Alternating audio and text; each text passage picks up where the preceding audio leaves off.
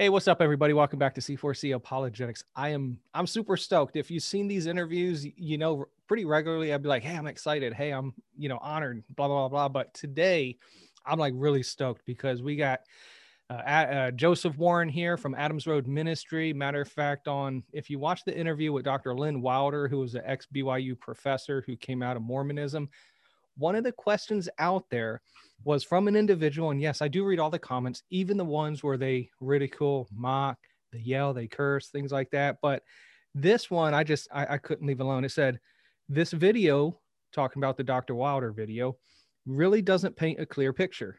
As a former missionary, if you want to know the truth about the Church of Jesus Christ of Latter-day Saints, ask somebody who actually knows what they're talking about. The picture painted here isn't clear.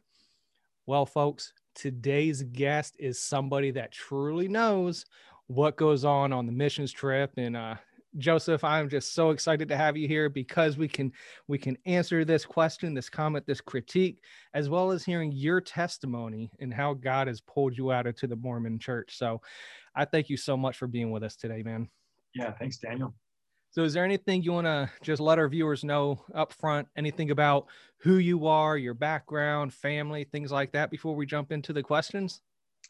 I'm guessing probably a lot of it will come out in the questions and stuff, but I guess I would want to just maybe start out just by saying, like, anybody that's watching this or listening to this, just understand that anything that I'm saying or Daniel is saying, like, it's because we love you. And so if you're an LDS, if you're a member of the Church of Jesus Christ of Latter-day Saints and you're listening, just please, I hope that you'll feel like the genuine and sincere love that I have for you, because you, like, the LDS people were my people. And so and I'll explain like how that was my background and how I have a heart for you. So Amen. Amen. Never want to neglect the fact that this is all done in love, but love does carry truth. And I'm very excited to get into your testimony. So I got about 32 questions, but I had to narrow it down to about 10 or 12 of them. But I like to talk. So well, good. Like I said, you can talk as long or as little as you'd like to do, but right off the bat.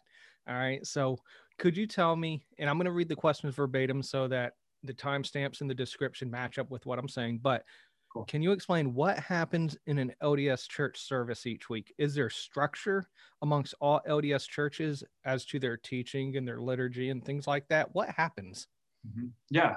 Okay. So I think because of COVID, I think this might be different now. But okay. So when I was in the LDS church, so it's a 3-hour block, and basically it's broken up into 1-hour sections. And first one, and then there's kind of like some variations of in what order. But basically, you're going to go to what's called the sacrament meeting, which is like the entire congregation meets together and grouped in families and stuff. And this is when, like, the leader of the Mormon church of that congregation is called the bishop, and he will kind of open up the meeting. You'll have some hymns, which they're not allowed to have like guitar or drums or anything like that. Oh, okay. You can have, so they have piano and organ. Typically, that's what their hymns are led.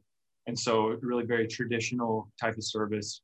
And then they'll open it up for what they call talks. And it's where they have assigned a different like member of the congregation to speak on a certain topic. And they have like, I don't know, 10, 15 minutes, something like that. Mm-hmm. So basically, rather than like in a Christian church, you're going to expect to see like the pastor or one of the pastors to come up and share like a sermon type thing. But that's not how it is in the LDS church. So at any given Sunday, somebody else is going to be speaking of the congregation. So it's like 2 or 3, sometimes 4 maybe talks. And then they do, it's called sacrament meeting because then they take communion. And for them, communion is leavened bread and water. And then they pass that. They have like the youth pass that to the congregation, and then some more songs, and that's pretty much it. And then you break off into like men's group and women's group, and then also Sunday school, which is typically, that's pretty much like in a Christian church, Sunday school, just divided in different ages and stuff. So so that's every Sunday, those 3 hours. On top of that, you have tons of meetings and stuff, depending on what your role in the congregation is. Now, when you mentioned the talks that just certain people give instead of the preacher, are they like tailored to a specific topic, or do they just talk about whatever they want to talk about? Is it more experiential testimony stuff? It depends. Every time that I got asked to give a talk, I was given a topic, but they really encourage you to make it personal and give like personal any kind of like stories or anything like type of thing, and definitely your testimony. So you would usually end your, like you would share a certain amount of time on whatever that topic was, and then pretty much end it with your testimony to make it a personal thing. So the testimony is pretty important within the ODS church. Is that correct? Definitely. Yeah. Okay. Yeah. So then, sorry. I know what I just say. The only difference is the first Sunday of every month, they call Fasted Testimony Meeting, where it's the same exact meeting, except instead of those different talks, then they allow anyone in the congregation to come up and to share their testimony. Like you were just saying, like testimony is really important. That's when like the entire meeting, the entire hour block is used for sharing testimony. As far as the Sunday school lessons are concerned, you said it was pretty similar to just a normal church, if you will. Are those like leaders in the ODS church that actually give those? Is that centered around a particular teaching guide, or what's that? Yeah, like? Definitely a teaching guide. And you asked if it was the leadership. So one huge thing about the LDS church, the structure is that they call their individual members, they give them certain callings in the church to operate. So somebody just from the congregation is going to be teaching that class. So the way that they keep on tabs of what's being taught is they have a manual, and whatever Sunday it is, whatever lesson plan they're supposed to follow. If you went to any congregation of the Mormon church anywhere in the world that day, it would be the same lesson taught. And all of that is from top down. That's what I was wondering, because from my studying, Jehovah's Witnesses are very similar, that no matter which Kingdom Hall you were to go to or which ward you were to go to, you'll find the very similar teachings on the same days, if you will. So I was curious if it's the same way within the LDS church. So now you went on a missions trip before, right? I did. So could you explain a little bit first, what is the purpose of an LDS missions trip? And then how does one get the ability to go? Is somebody recommended, nominated? Do you just request it? How does all that work? Okay. Yeah. So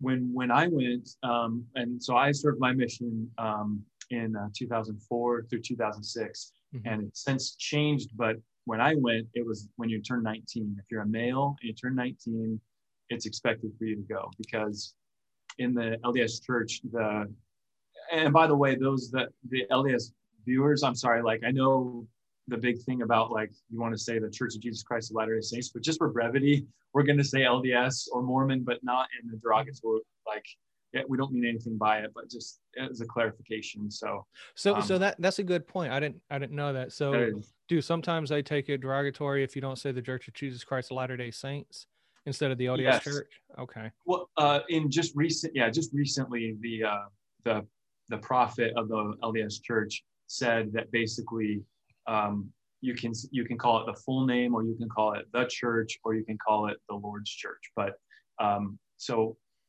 we're just going to call it like Daniel and I are just going to call it the LDS or Mormon church. But please, just we don't mean any offense by it. So thank you for clarifying that and bringing that up, because I honestly didn't know that. So I don't want to offend them right off the bat. So thank you for bringing that up.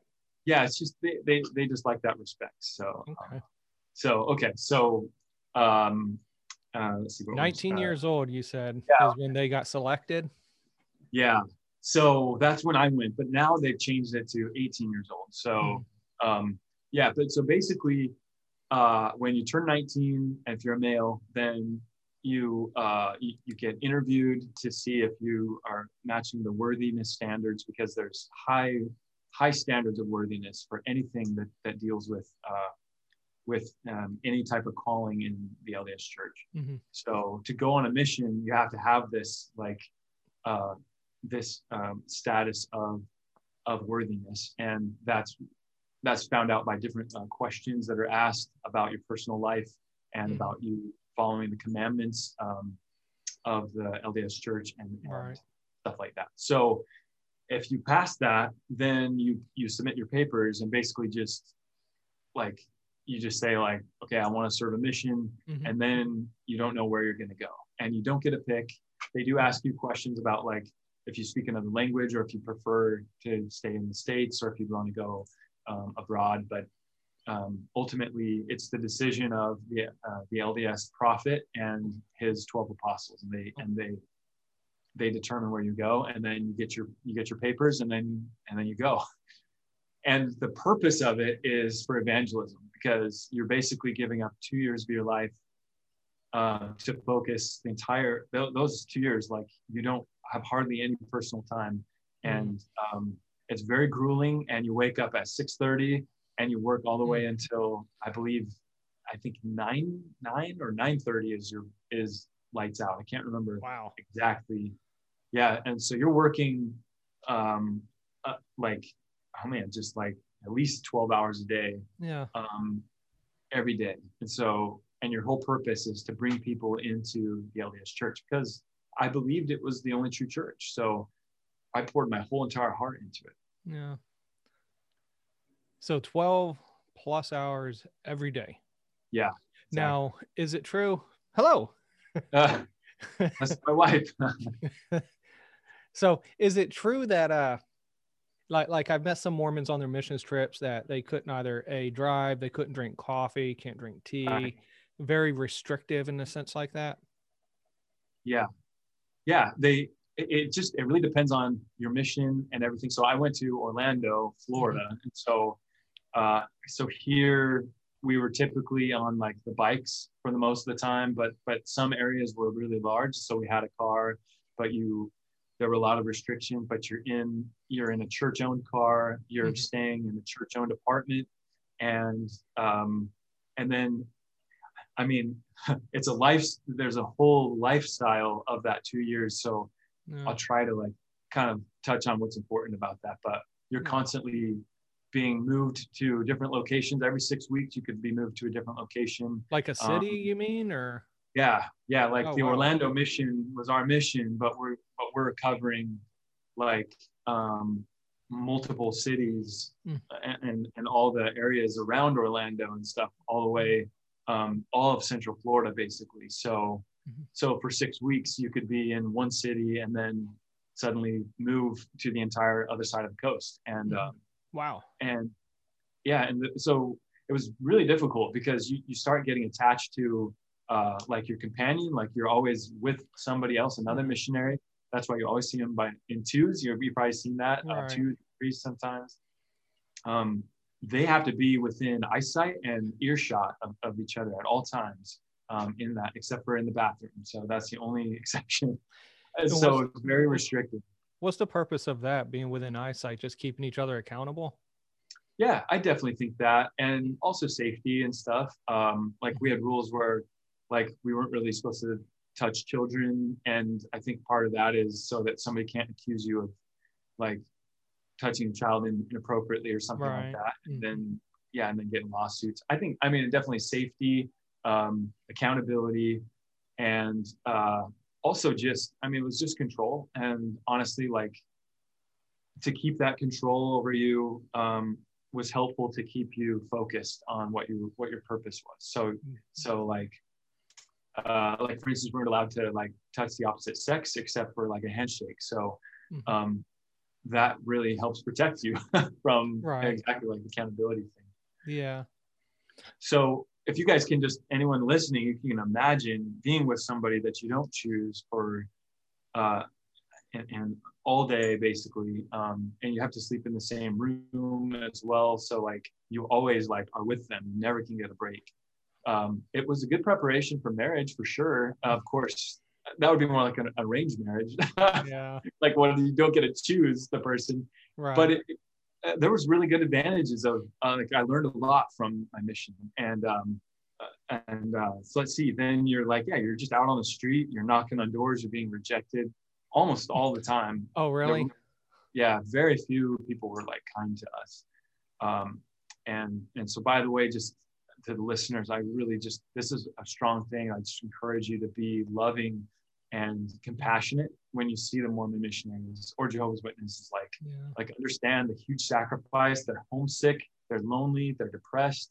And I'm just speaking in my own experience. I went through those things, and it was so awesome when somebody showed me even just a small amount of love, even like a drink of water.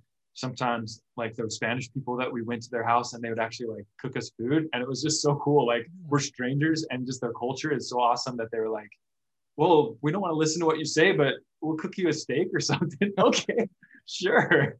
So that was just really cool. And even all these years later, I remember that, even though they didn't want to hear the message I was sharing. So, but yeah, your entire purpose is to bring people into the LDS Church, and those that are already LDS, you're trying to encourage them and help them to stay strong. If they become inactive in the church, you're trying to reactivate them, and of course, then baptize new converts. Yeah. Now, one thing, I don't know if I'm just assuming this or not, but I know with COVID, I think a lot of LDS missionaries are doing things through like Facebook and social media, things like that. So I was somehow an LDS member on a missions trip accidentally sent me a friend request, and I was like, oh, okay, let's pray about this. And so his name will remain nameless, but we were doing some good talks. And it seemed like I was asking him questions that he really didn't have answers to. And he had made a mention that he was going to talk to his like missions leader or something like that. Do you, what is that? Yeah, he's probably referring to his mission president. So, okay. Yeah, so there's an elderly couple that will be assigned to a particular mission, and they're in charge of all those missionaries there. And so, I mean, I'm trying to think of how many missionaries they're in charge of. I mean, at least 100, maybe more. Wow. That they're responsible for, and that they kind of govern. And basically, they're the ones that the mission president, the one that decides basically where the missionaries are serving within their mission. So I wonder if for certain things. I wonder if it would make sense, because it got to a point to where communication was just cut off. It was like I was blacklisted. Yeah. Is that just me assuming things, or have you known that to be the case when there are questions, legitimate questions being asked that makes an individual question it, that what do you call it? The missions president just pretty much cuts off communication with that individual. Is that a legit thing, or am I assuming that? It's a real thing. So when I was a missionary, basically, like, you have your people that you call investigators, the ones that are investigating the LDS Church, and you're trying to help them and get them in, and you give them like certain amounts of what did we call them?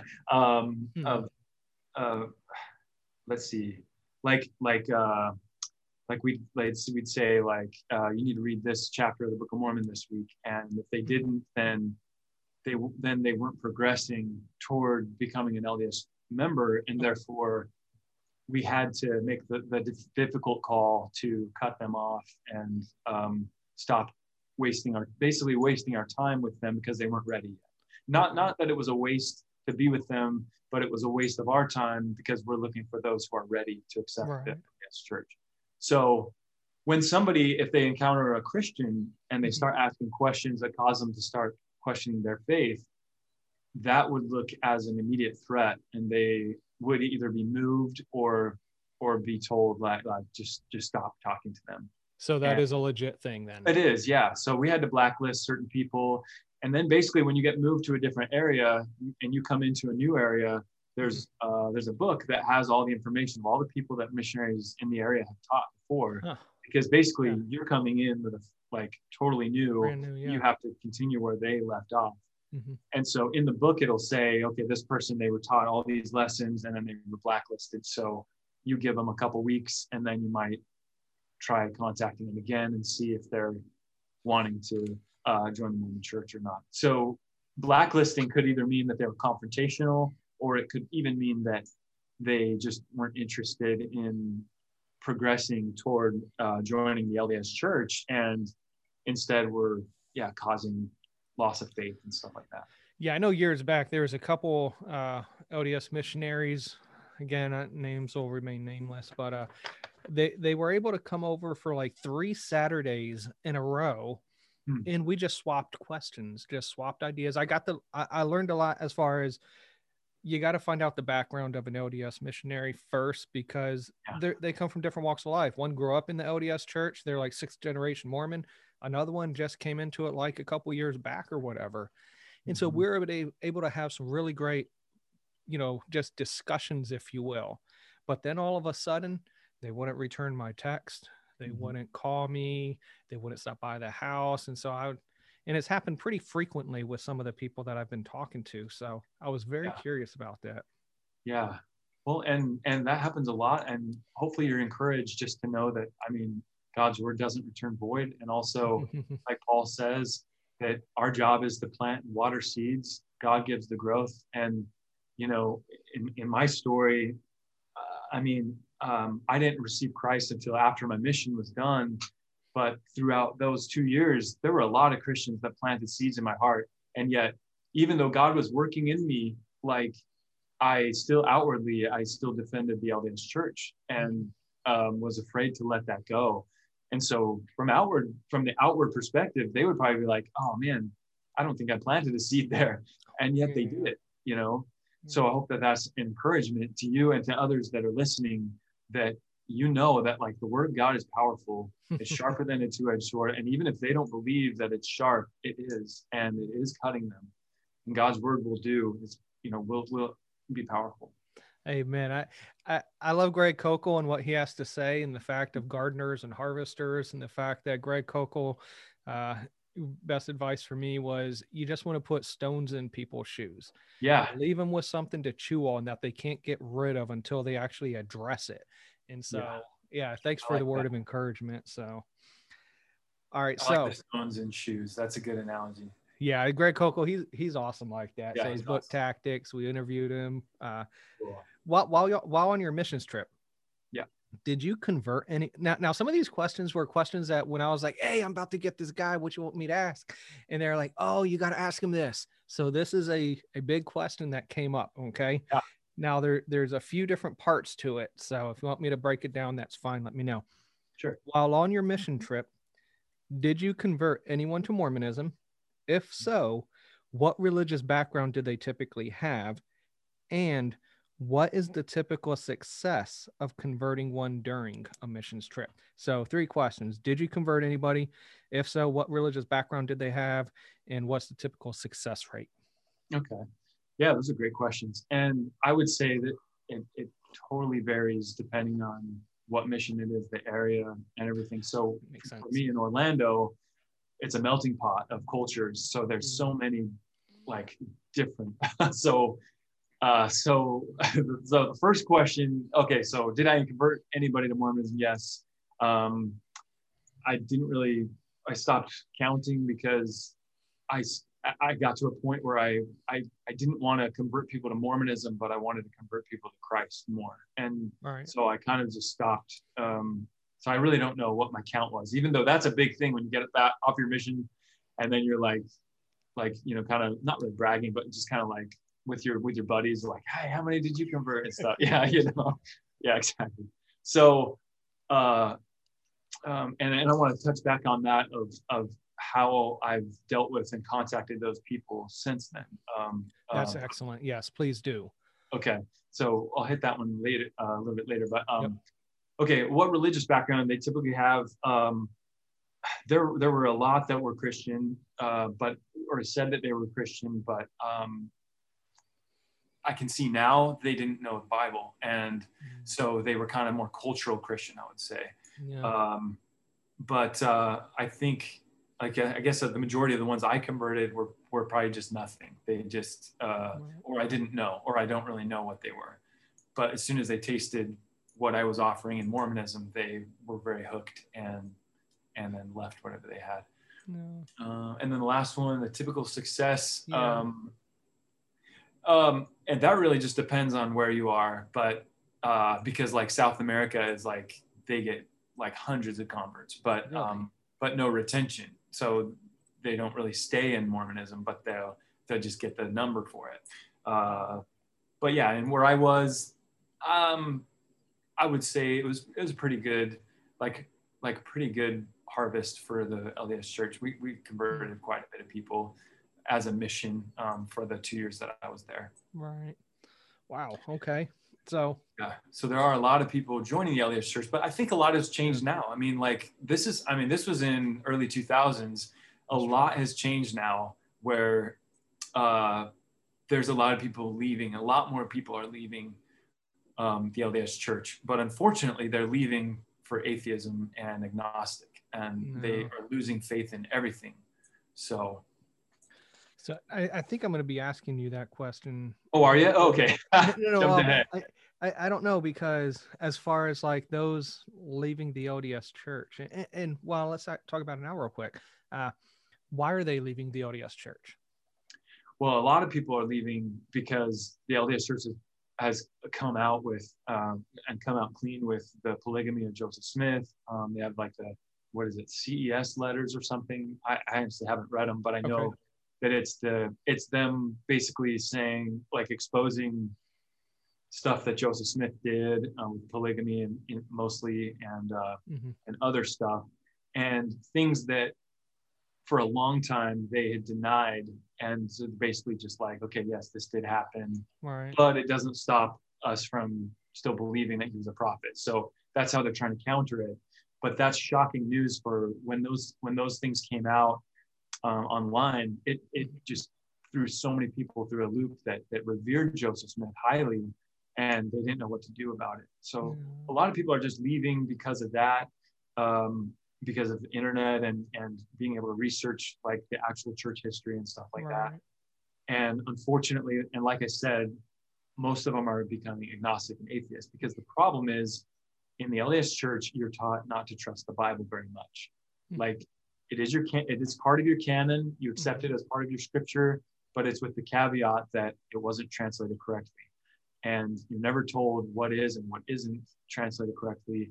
So you kind of read the Bible with just kind of some doubt, like a grain of salt. Yeah, you don't really just fully invest in it like you do with the Book of Mormon as a LDS person. So when you lose faith in the structure of the LDS Church and the leadership and stuff like that, what do you have left? You basically, you don't trust the Bible, and you've been taught, as an LDS person, you've been taught that if one part is false, then all of it's false. And so when everything crumbles, you have nothing left, and it's just, and you're hurt, and you're like, from being deceived, you're like, it's like the death of a loved one. You go through all the grief and the depression and all that stuff, and it's a very difficult process to go through. And then are you going to open yourself up and trust in God again? It's just very difficult. So what Adams Road do, what our ministry does, we try to focus on the Bible and try to get an LDS person to just read the New Testament. If they can see what the New Testament offers and see what Jesus is offering them, then we know that will lead them out of the LDS Church, because when you have Jesus, you have everything you need. Therefore, you don't need anything else. And then you realize, I don't need this church anymore, and I don't need to go to the temple, and I don't need a prophet, because Jesus is all those things. Therefore, that's all I need. So then they leave, and they leave because they have a relationship with Christ. And so that's what our goal is to try to do, is to help people go through that process. We're not trying to make people leave Mormonism. We're trying to get people to find Jesus, and then let whatever happens happen.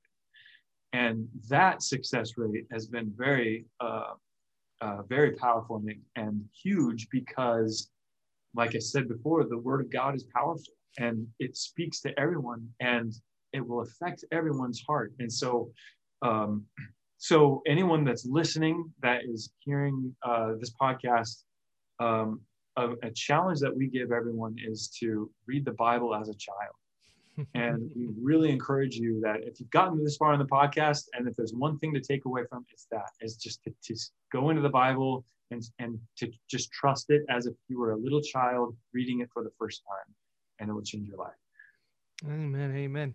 That's actually a great segue into the next question. Oh, good. You set that up like it was on a T-ball or something.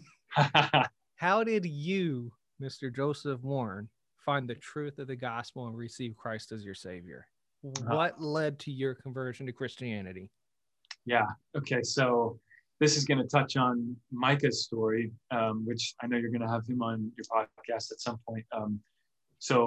Because Micah Wilder, he was a Mormon missionary here in Orlando. And so right before I met him, he had a Baptist minister. He had he had a rundown with him and was challenged to do exactly what I just asked you guys to do, read the Bible like a child. And when he did that, that caused him to become a Christian. He became a born-again Christian while he was a missionary. But that was at the end of his mission. I met him at the very beginning of mine.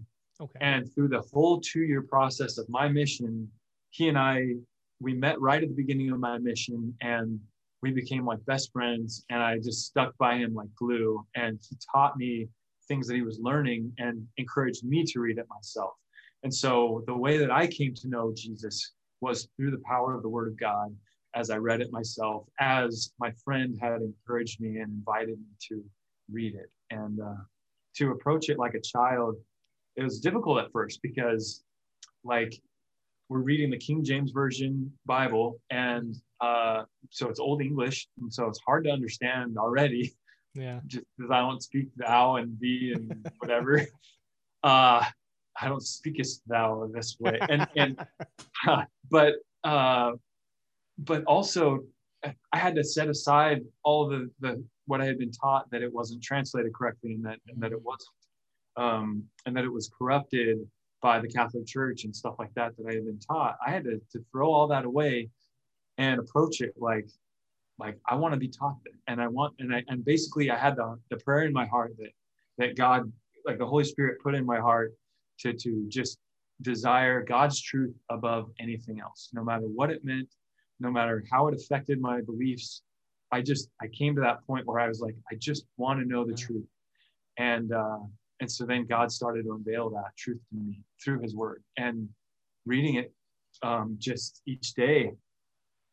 It transformed me, and it changed me to stop focusing on, like I said earlier, stop bringing people into the church per se, but I just wanted to serve people, to love them, because I was feeling God's love pour into my heart in a way that I had never felt before. And I want to share this love with other people, because this is mind-blowing, and I've never felt it like this before. And so I just tried to pour that love into other people and to point them to Jesus. Now, of course, I wasn't a Christian yet, but God was working in me and using me even while I was still this sinner that was destined for hell because I had broken God's law, and yet he was using me as he changed me. And so people started to see that change in me while I was a missionary. Some of my investigators, like some of the people I was teaching, I stopped focusing on you got to come to church, you got to get baptized. Instead, I was like, look, just read this chapter of the Bible and just check this out. Yeah. And they started noticing that. Other missionaries started noticing that. And so I don't want to tell much about Micah's story, any more of that than that. But basically, there were things that happened in our mission where any missionary that was following this, we called ourselves love elders, because love elders. Okay. Yeah, because we were focused on love, and then lovingly we called the other missionaries number Nazis that were in the mission. Not to their faces, of course. I guess that's not much better. I don't know, but there was this division that happened in the mission that was led by Micah as he was being changed, and he was teaching us other missionaries the power of God's love. Because he was in a leadership role in the mission. So it's called a zone leader, where he was in charge of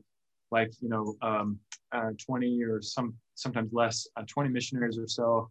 I was a district leader, so I was over like 10 or so missionaries. And so he was teaching all of us the power of God's love and encouraging us to love and serve and don't worry about numbers, just focus on bringing people to Jesus and pointing them to him. And then I started doing that, and other missionaries started doing that. And the result was that missionaries were demoted from their leadership position, so they couldn't spread this any longer. Our mission president felt threatened by that, obviously, because the whole power of the LDS Church is to bring more members in. I mean, that's what they want. And I recognize that, and I can understand that. And so we weren't trying to be rebellious, but we were being moved by God's love and changed by it, that we couldn't stay silent about it. And so anyway, so again, I don't want to say any more about Micah's testimony. I don't want to spoil that, but he basically led me to Christ. Like God drew me to Jesus through Micah, through me seeing the change that happened in him, and me wanting to follow the path that he was walking, just like Paul talks about, like, follow me as I follow Christ. It was like I was seeing something changing in him, and I'm like, I want that in my life. Yeah. And it didn't happen until I got off my mission that I finally surrendered my life to Christ. But that process was a very long process through those 2 years. Amen.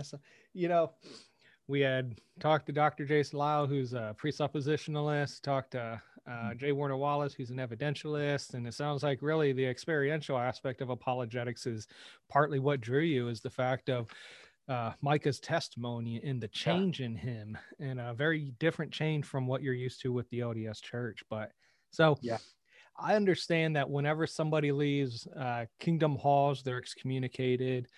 What challenges did you face personally when you left the LDS Church, from friends, family, work, things like that? Mm-hmm. Okay, yeah, and that's a great question, and I think it varies depending on the individual and the situation they're in. Because I've heard of a lot of people that like lose their jobs, that are thrown out of their house, depending on their parent situation. Like I have a good buddy that when he left the LDS Church and didn't say anything against it, but just said, I just only have faith in Jesus now. They're like, because you're not LDS anymore, like you can't live here, and was thrown out and have had minimal contact for the last 3 or 4 years. Wow. And because he wasn't allowed. So that's really tough. So luckily for me, it wasn't that severe in that physical aspect, because basically I get off my mission, and then 2 weeks later, I'm back here in Florida to be a part of Adams Road, which Micah had started, and that's, I can get into that a little later and stuff, the way that formed. But and then I've lived here in Florida ever since. My family's all in Utah, so there's a distance there. But if I were in Utah, it would probably be much more severe if I was like living, near my family. So basically, you lose everything. And just like Jesus says, like, you have to be willing to renounce everything to follow Christ. And he says, I don't come to bring peace. I come with a sword to make the people of their own household be their enemies. And that's really what happened for a while. Like when I told my family what had happened, I lost those relationships, and they were hurt. They're heartbroken. If you're a parent and you're listening, and you have sons and stuff, and so and kids, and so if you imagine if they were grown and then they left the Christian faith that you raised them in, that would break your heart. Of course, you still love them, but just imagine like that. That's the gravity that my parents went through when I left it, and all my siblings, they were looking up to me. Like I have 6 in my family. And I'm the second oldest. And so when I went on my mission, it's like something that, like, when your older brother goes on a mission, it's like you look up to them and you want to serve a mission, to be like your brother. And so I lost that, them looking up to me, that reputation in my family and in my congregation, all the people that saw me grow up as a kid and knew me as this like really strong, loving of the LDS Church, passionate member of the LDS Church, strong in the faith person, and then to give that up, that was shocking for them. I was engaged to my Mormon girlfriend that had waited for me for the 2 years. And so I had to also face that cost. And all of it was so like, it's so difficult to give all that up because of how much I love those people. I didn't want to hurt them. Mm-hmm. And they couldn't understand that I had found something that was so much more valuable. I mean, it's just like how Jesus gives that parable of the man that finds like a treasure, and then in a field, he buys the field and like sells all he has to buy that field, because that is the only thing that matters. Like when I found Jesus, that's that treasure for me. And like nothing else mattered. And so even as much as I loved my parents, and as much as I loved like that fiance and my siblings and all my friends and my life, I loved Jesus even more. And it was the hardest thing to do in my life, to lose myself, to take up my cross, to follow him. But I knew that what I was gaining was better. And so I hope that like, as people are hearing this type of stuff, that they can have compassion and understand that when somebody in the LDS church, when they lose their faith for Christ, they truly lose everything. But it's worth it. And it's only worth it because you have Jesus. It's not worth it just to leave Mormonism and lose all that stuff, but to gain Christ is worth the loss of anything. Amen. Eternal life. You got security, going to heaven with God after this, and new heaven, new earth. But from my understanding, we saw your wife come in. So you are married now, right? Yes. So you have any kids? We don't have any kids. So but so that was Katie. So she's the sister of Micah. So that's kind of right. Like basically like after Micah is his, like, he started sharing with his family and stuff. And so he shared with his sister, and she came to Christ while she was a senior in high school in Utah, a very strong Mormon high school and everything. And so she also went through that same cost of losing all that stuff. But then of course gained Christ. And then she came out to Florida to visit and like to see her brothers. And then she saw me, and so I was like, hey. It's like, there's Joseph. Yeah. That's awesome. Wow. So that's awesome. So y'all been married for how long? Yeah. So let's see, 2007. So this will be 14 years this fall. Nice. Awesome. Congrats, man. Yeah. Thank you. Well, I hate to go in a little more somber of a note, but no, that's fine. It's got to be a follow-up question to just the struggles that you and a lot of other ex-Mormons go through. Is the fact from my study, and you can correct me if I'm wrong, by all means, please do, because I don't want to be saying things that are incorrect, but within the LDS church, the teachings, I should say, the only teachings really found within outer darkness are those that are deemed sons of perdition. And the fact that it's my understanding is sort of the Mormon concept of hell, if you will, and only sons of perdition get sent there. And according to the LDS teachings, that someone that has fully accepted the LDS church and the LDS gospel and this and that, and they leave the church, then they are deemed sons of perdition and they go to outer darkness. Is that accurate? And is this a fear tactic similar to the Jehovah's Witness, where salvation is only found in the governing body?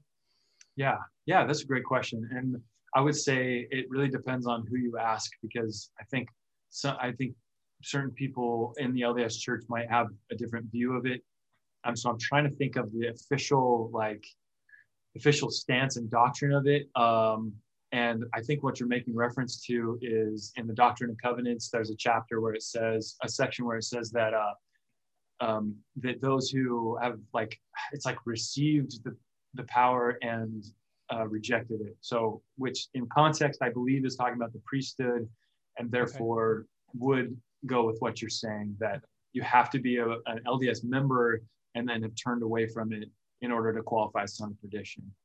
Yeah, they kind of make it difficult to go to hell, to their version of hell, to outer darkness in their doctrine, because even like people that stop going to the Mormon church or start drinking coffee or something like that and aren't worthy of the temple anymore, they're still going to like the second degree of heaven, because there's 3 degrees. The very tippy top is, the very worthy LDS members. But even the lowest member, the lowest kingdom of heaven is for the like murderers and rapists and terrorists and Hitler, Yeah. and then you have the sons of perdition with the devil and his angels, and those who have left LDS Church and fight against it. So they would classify, I believe, as anti-Mormons. Now, would go there. And I think it is a fear tactic for sure. When I first came across sisters in the LDS Church on a Mormon mission trip, I've never known that there were a thing as Mormon sisters, if you will. Yeah. So that was interesting to me. But Yeah. whenever I talk to them or any of the missionaries knocking on my door, it really seems like I'm banging my head or talking against a brick wall when I'm trying to explain biblical grace. Mhm. Why does it seem so difficult for us to really get through what is true grace? Because according to the Book of Mormon, Doctrine and Covenants, really the Articles of Faith, grace is not really grace. We all know the passage in Nephi, for it's grace you are saved through faith after all that you can do. Yeah. But then in the Articles of Faith, in like verses 1-3, it talks about all the different things you have to do. Why is it so hard to explain biblical grace to an LDS member? Yeah. Oh, so that's a great question. I think it has two parts. One is actually answering specific about what grace is and why they have a difficulty, why you have a difficulty speaking through that. But also, just the generalized thing is that they use the same terminology that we as Christians use. So when I was a missionary, I would say grace, but I meant something different. And if a Christian doesn't understand and doesn't know what they're actually saying and speak Mormonese as almost to say, then you will be talking past each other and think that you're agreeing with each other, yet you're not. And so we have a really good resource on our website. Our website is adamsroadministry.com, and we have a page called Ministering to Mormons, which just gives lots of tools of ways that you can look at things and approach things in love and speak gently and with compassion. And one of those things is to have a terminology chart. Basically explains, like, if they say this is their terminology that they might be using, and of course this is what the Bible says, and it has a comparison. And so that would be a really good resource. So for instance, for grace, as when I was LDS, what I would say grace, I'm talking about either salvation as in resurrection. So salvation is that Jesus died on a cross and gave resurrection to everyone as a gift. That's what salvation is, as a free gift. Exaltation is what we as Christians would call as salvation, because that entails like living with God in the next life forever, in his presence. But for that, you have to work for it. So they can technically say, I'm saved by grace, it's a free gift, there's nothing I can do to earn it. And they're talking about resurrection. And that's how they're able to talk past Christians. But if you were to say, what do I need to do to be exalted, or to live in God's presence after I die? Is faith enough? And they would have to say no. And so that's how you can kind of cut through, by lovingly ask a question like that. So another thing is that grace, according to in the back of their canon of their scripture, they have a Bible dictionary that defines grace as the enabling power to do what God has commanded them, or something like that. Okay. So basically, grace is what God gives you to follow the law of the LDS Church. And see that's a gray area because for Christians, we would say that grace enables us to live godly lives after we're saved, and that's called sanctification. Right. And so it's kind of a version of that, I think, that in their mind, that they think that they're saying the same thing, but they're not, because they're putting the cart before the horse, and they're saying you have to do all this before Christ's grace is sufficient for you. According to the Book of Mormon, it teaches that, like, you have to deny yourself of all ungodliness, and if you've done that, then Christ's grace is sufficient for you. And therefore, it's cleansing yourself of all your sin before Christ's grace can kick in. And obviously, that's opposite of what the Bible teaches. All right. Now, I think you explained it very clear. Dr. Wilder talked a little bit about it in our interview, but how you put it together, I mean, for me, it was just like a light bulb moment, because if I can repeat and rephrase to make sure that I understand properly, is grace is really just the aspect of the Mormon belief that Jesus's death and resurrection provided resurrection for everybody, either terrestrial, telestial, or celestial kingdom type deal. And salvation is the ability to gain exaltation going through the temple endowment ceremonies, ordinances, things like that. Is that correct? I think so. I mean, I think, yeah. I would say salvation is the first one, and exaltation is the second. Now, this isn't part of the question, but it begs the question for me. And if you want to just bypass it, by all means, let me know. But now I understand in the LDS Church, well, President Lorenzo Snow, and I believe the church still holds this stance that as man is, God once was; as God is, man may become. And they teach that people within the LDS Church can gain an exaltation status, have their own planet with celestial marriage, and have spirit children, and sort of be like God is today, but we could be God with another planet. Right. How does that not seem illogical with the same view that an exalted LDS member can live with God if an exalted member actually is distinct from God and has her own planet? You see what I mean? Yeah. Yeah. I know. I've actually wondered the same thing. And just to clarify, so when I was LDS, the way that I would explain what you were just saying about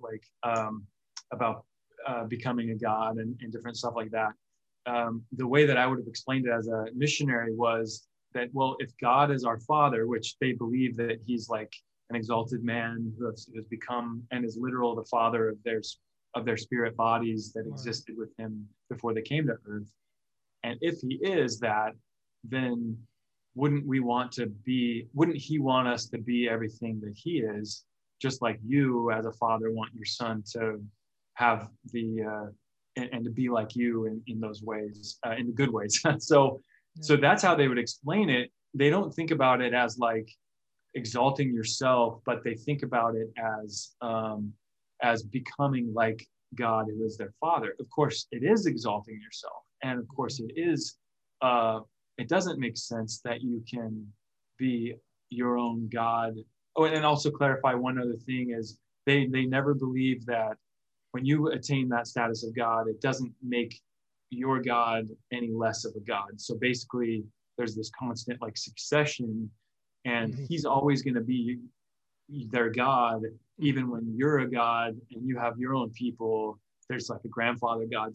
I mean, for lack of a better term, that's kind of how they see it. So they don't believe that you attain the level equal to their God, because he's always constantly progressing as you progress.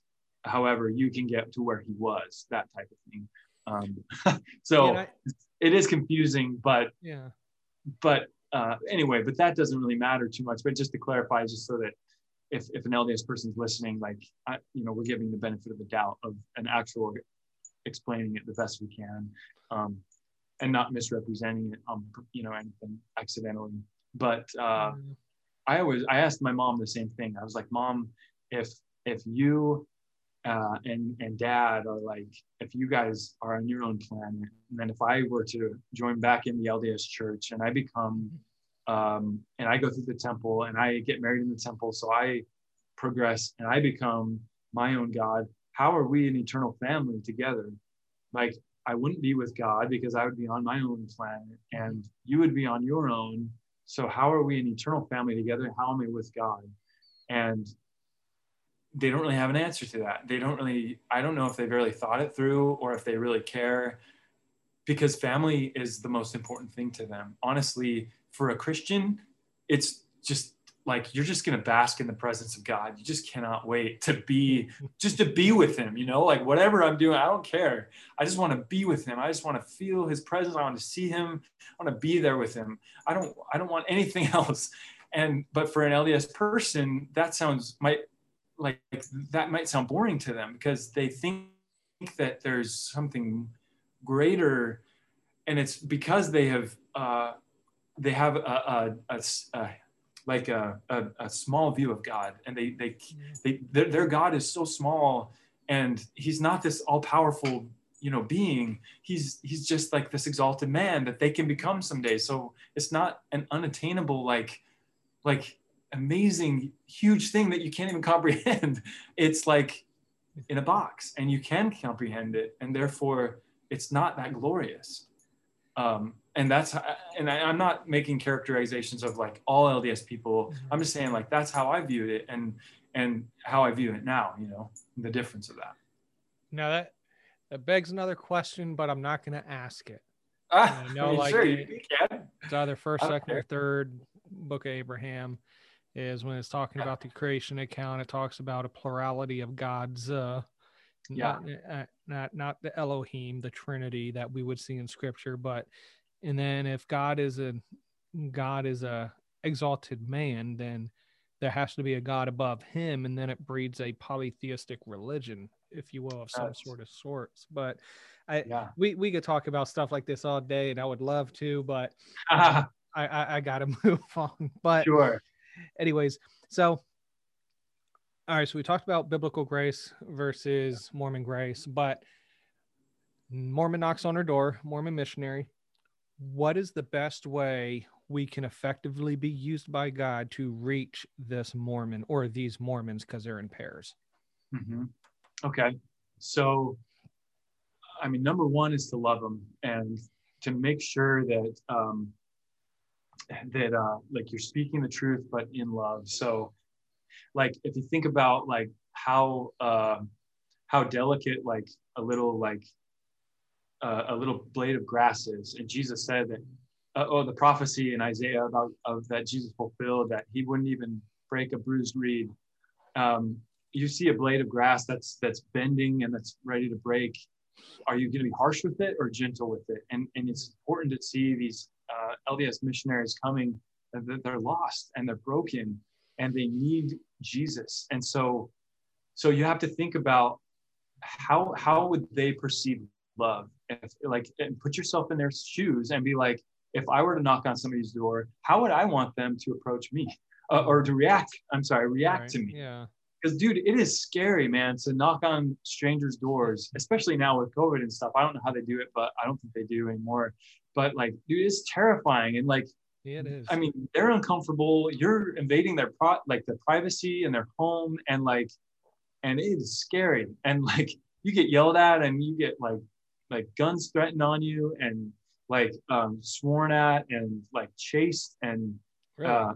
I did. I mean, Micah talks about like he had dogs sicked on him, and he had people pull guns on him. I just had somebody threaten it, but I mean, it's scary, dude. And like, so they're putting themselves out there. So okay, so come from that perspective, and then the other thing is, the very important thing is that we as believers, Jesus said that the defining attribute for us to be shown to the world is love. That God is love, and that people will know Jesus' disciples if we love one another. Therefore, if a non-believer comes to your door, wants to talk about God, and you have Christ in you, like, what should your reaction be? I mean, like, it's hard enough to start a conversation with somebody like in line at Walmart or something, to share Jesus. Dude, this guy is at your door and he wants to talk about God with you. It's like, and then you slam the door on their face? No, but that's what happened. So many Christians slam the door. I had a lady yell at me. She was like, you're a false disciple of Jesus. Get off my door. Bam, slam the door. Or like yelling scriptures, like yelling Roman scriptures at me in anger. And it's like, wow, that can't do anything to help you find the truth, can it? No. And honestly, it did the opposite. I was like, I walked away, and my companion and I looked at each other, and we're like, dude, of course, this church is true. And that's why this is evidence, because look, we're being persecuted by this Christian lady.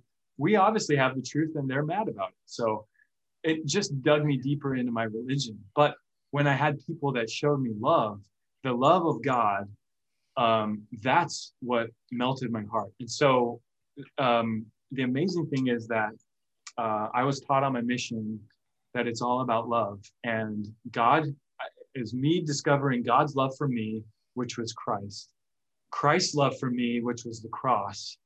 And then my love for God was to show others God's love for them. So what we encourage people to do is to invite them in. Like if you can't do an appointment right then, like schedule a different appointment or something, arrange to feed them. And so like load them up with tons of food and like find out their favorite meal and like cook that meal or something. And then let them share their message. And after they've shared their message, like listen politely and stuff.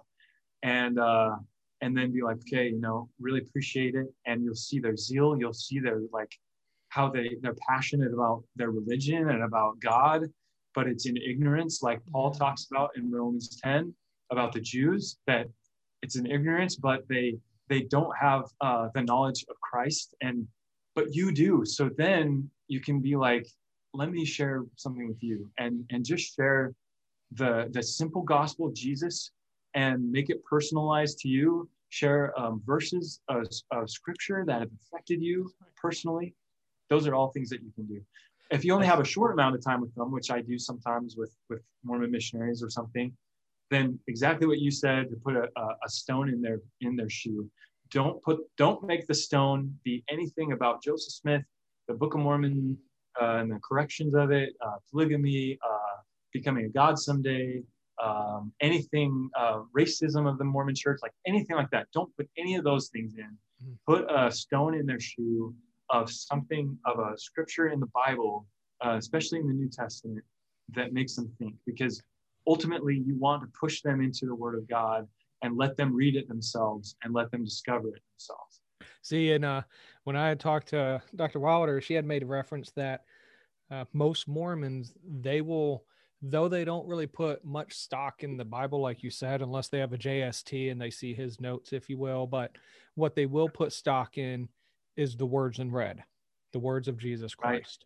Right. And so one of the things that she pointed out, which I thought was wonderful advice, is the fact of Jesus had told the apostles that he would establish his church and the gates of hell would not prevail against it. And that being the case, if Jesus established his church upon the apostles' teachings, there's no way that the church would have been able to go apostate if the gates of hell couldn't even prevail against it, according to Jesus's own words. So I love what she said. And then you made mention during that time is use the testimony, use your own testimony, because Mormons are very experiential. It's all about their testimony, the burning of the bosom, if you will. So I love that. But one of my problems is I think I'm blacklisted. So how can I get off the blacklist? So I'm blacklisted too. So what happens? So what I do is some ex-Mormons try to hide the fact that they were Mormon and try to like pretend and then like kind of hustle them almost in a way where they like pretend like they don't know anything about it and stuff. But I don't do that. I come straight out and I say, like, look, I was a Mormon missionary. I served. I grew up in the LDS church. I loved it with all my heart. And this verse is one of the ones that speaks to me. It's one of my life verses that affected me as one of my favorites. Is 1 Corinthians 1:18. The message of the cross is foolishness to those who are perishing, but to us who are being saved, it's the power of God. And the reason why that's powerful to me is because when I was in this church, the LDS church, I saw the cross as foolishness. And now I've been changed by it, and I see it as the power of God. This is the power that God has changed and done in my life, and that Jesus has changed my life, and I know he can in yours. And then I would probably like encourage them to like open the Bible, or if I have more time, maybe ask them a certain question. Like a question I like to ask missionaries is, I love Ephesians 2:8-9. And I know you probably heard it before. And I know that you probably would counter it with James chapter 2, which talks about faith without works is dead, and thinking that they may be conflicting with each other. But if you take just look at Ephesians 2:8-9 and 10, actually through 10, And I'm wondering, how do you reconcile your beliefs with this teaching that it's a free gift? And obviously they go to James 2, and then I like to go into James 2 with them and be like, let's look at James 2 and in context, and you can explain and show that the two examples that James uses of faith and works, and even when he says this, you can see that someone's justified by works and not by faith alone. You can see the context is with Rahab and with Abraham, and both of those stories has the person declare something out of faith in God, and then they act on it, and therefore that's how works are tied to that justification, rather than doing nothing, because they kind of think that we as Christians are saying have faith, but faith that doesn't have works to follow. And as you and I know, and even in Ephesians 2 verse 10, it says that we've been prepared for good works to do because we're God's workmanship, created in Christ Jesus to do those good works. So we're saved by faith, and that results in works. And I try to like go through that, and so that's how I can make sense of it. How do you make sense of it? And that was a very long version of it, but I would do it really short. But just that's what I mean. Like just type of questions like that, just to make them think. And it doesn't matter what they say, even if they try to defend it, because you planted that little rock in there. So yeah, I have to admit it though. I was the one that slammed the door in missionaries' face, but then I realized, like you had pointed out, dude, God is sending them to my door to witness. I don't have to knock on their door. They're coming to me, and I could talk about Jesus. And so, and like you said, one of the best ways it sounds like is just loving them. And 2 commandments hangs all the law and the prophets: love God and love your neighbor as yourself. And so it doesn't matter if they're Christian or not, we should still love them.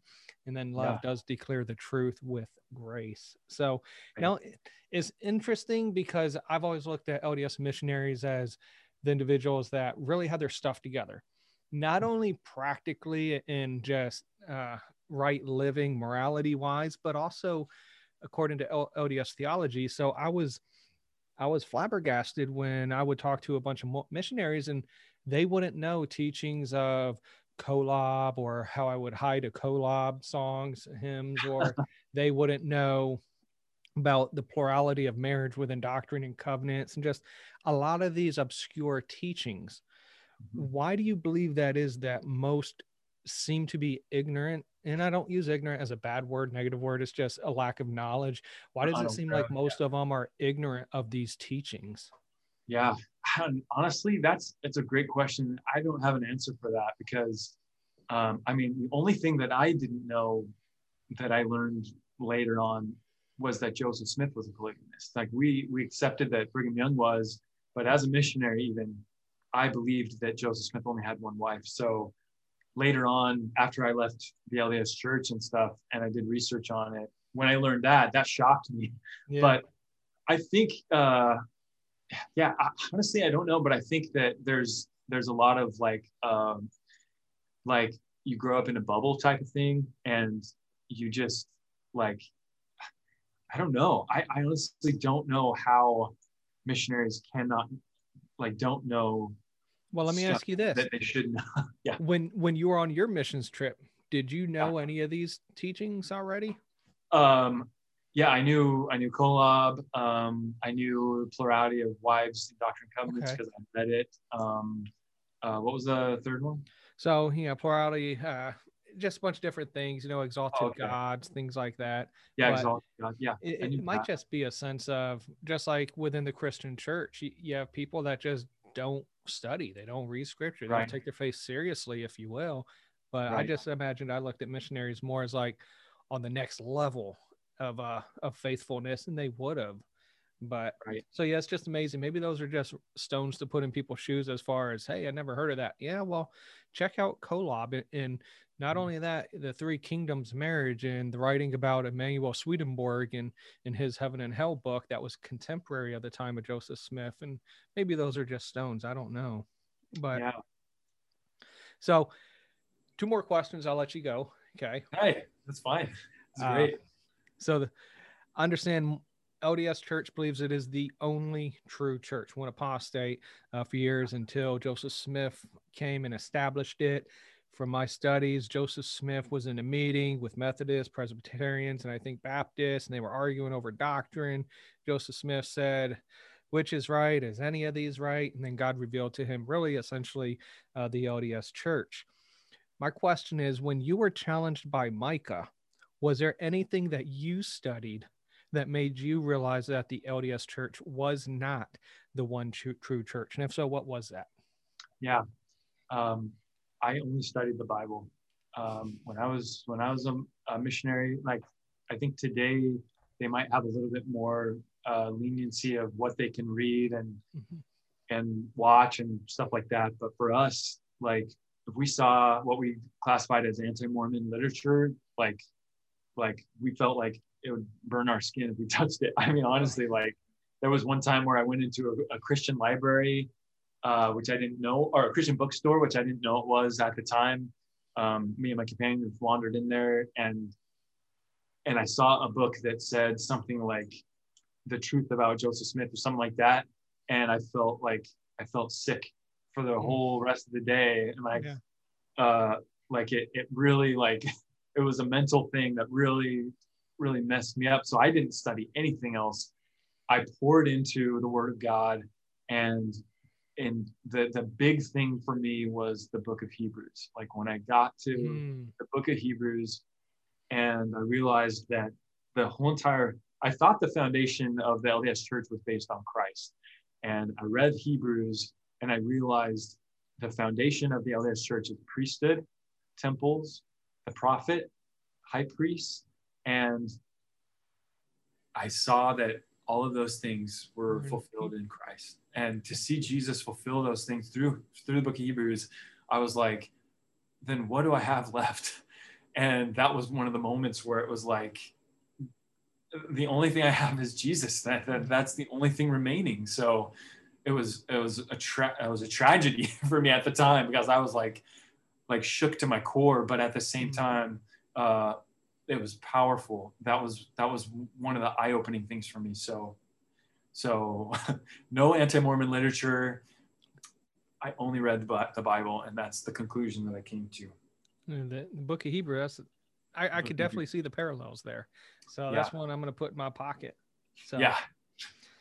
All right. So the last question that I have, again, a lot of these were posed by people that were excited about your interview, is a 2-part question, really. Did you run across any ex-Mormons on your missions trip who were resistant to any religion? And you were talking about how they become atheists or agnostics once they come out the LDS Church. If you did come across them, how do you recommend they're reached? Yeah, that's a great question. Now, is this only referring to while I was a missionary, or like even since then? Well, I would be curious to see as far as your missions trip, and then also if you tie into now today, modern day, how would you reach that? Okay. Yeah. We did run into some because basically we would go to a house that would say like a part member family or something like that, and that meant that one of the spouses was active LDS and the other one wasn't. And some of those situations were that one of the spouses had left or something, but they had given themselves to, like, I don't know, they were smoking and drinking and had no like religion or anything. So I gotta ask you a question real quick about that. So you had mentioned that, brought that up. So hypothetical, but I imagine it's happened. Say me and my wife were married in the temple. Say I left the LDS religion, right? Left the church. Or no. We'll say she does, okay? Because I'm working on exaltation. To become a god of my own planet. She leaves the LDS Church. Is there any hope for me and her still to have this celestial marriage and have spirit children, or is all that null and void now because she left? So if she's removed her name from the records and like canceled her baptism, then she doesn't have any hope left. but you can still be sealed to other women. So okay. you, as the priesthood holder, you can be sealed to multiple women in the next life. Yeah. No thanks. I love my wife. But you know, dude, it's so funny. And this story is in Micah's book, which I do want to plug in just a second, but because he shared with like a couple wives of missionary, like you can have eternal marriage, you can be with your spouse like forever, and like the guy told him like, dude, this life's long enough. And it was an older couple, and I remember that. It's pretty funny. Okay, that's just tongue in cheek. I don't mean any offense to any of the listeners. Okay, so how would you reach those ex-Mormons that are now atheist or agnostic?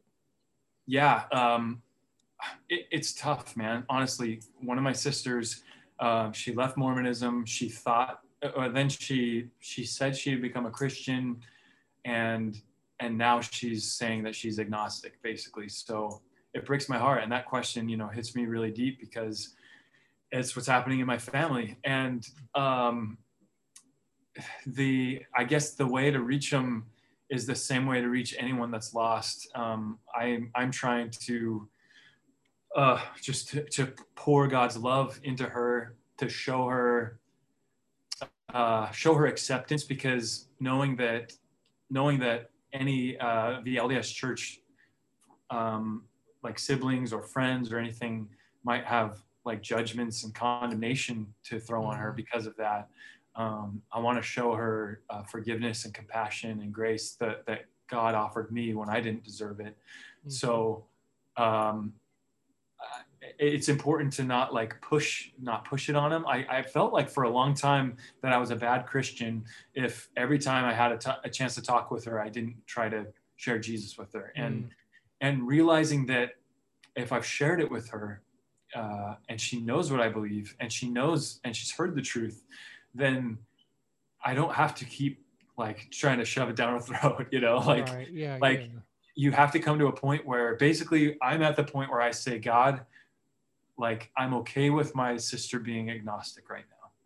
Like I know she's in your hands. I want her to be saved more than anything, but I can't change that. I can't force it.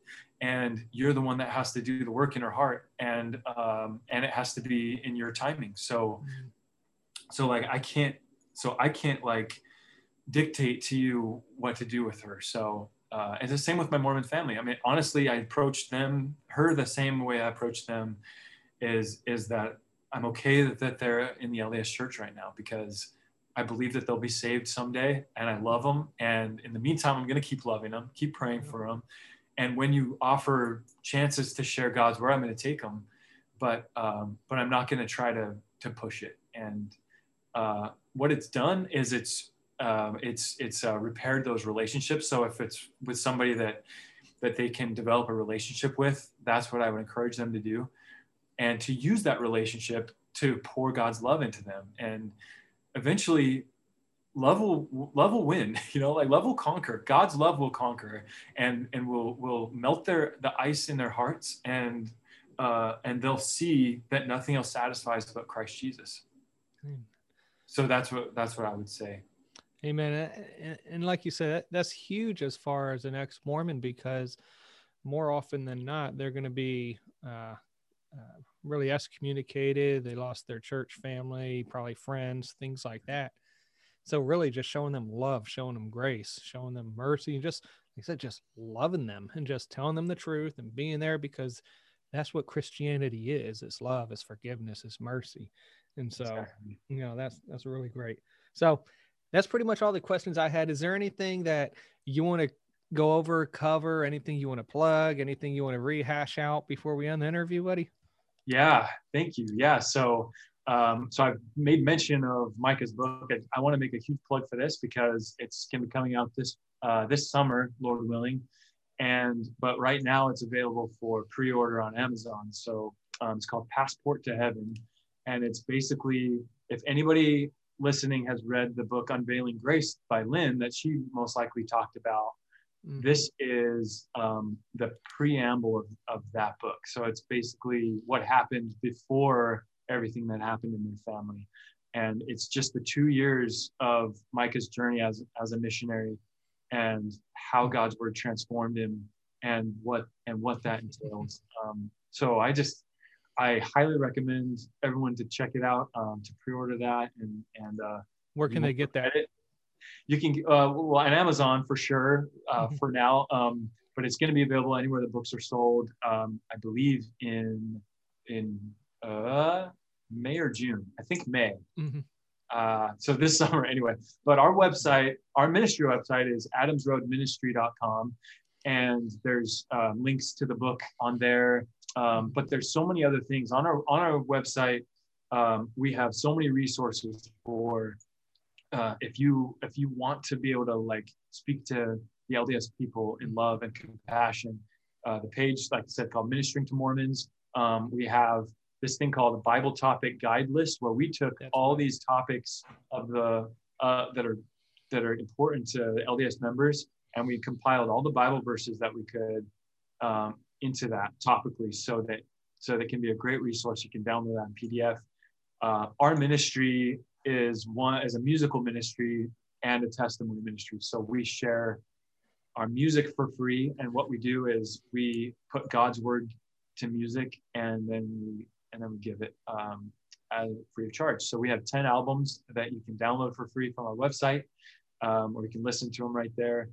Then there's tons of there's videos, there's books that we offer. We offer free Bibles from our website that people can order.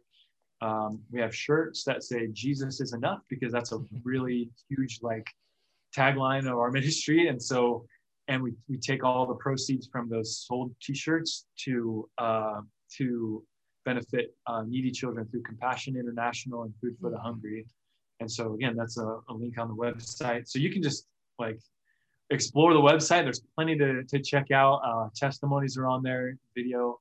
And I know you're going to be interviewing each of the guys and girls and stuff eventually. So I don't want to say any more of their stories or anything like that. But let's see. So the last thing is that we're a traveling ministry. So we do travel around the country. If anyone listening would be interested in having us share our story and share our music at your church, you can contact us on our ministry website and email us. And yeah, we're currently booking right now this tour. I don't know what's going to happen. Lord willing, we're going to be able to go this summer, but with COVID, I don't really know.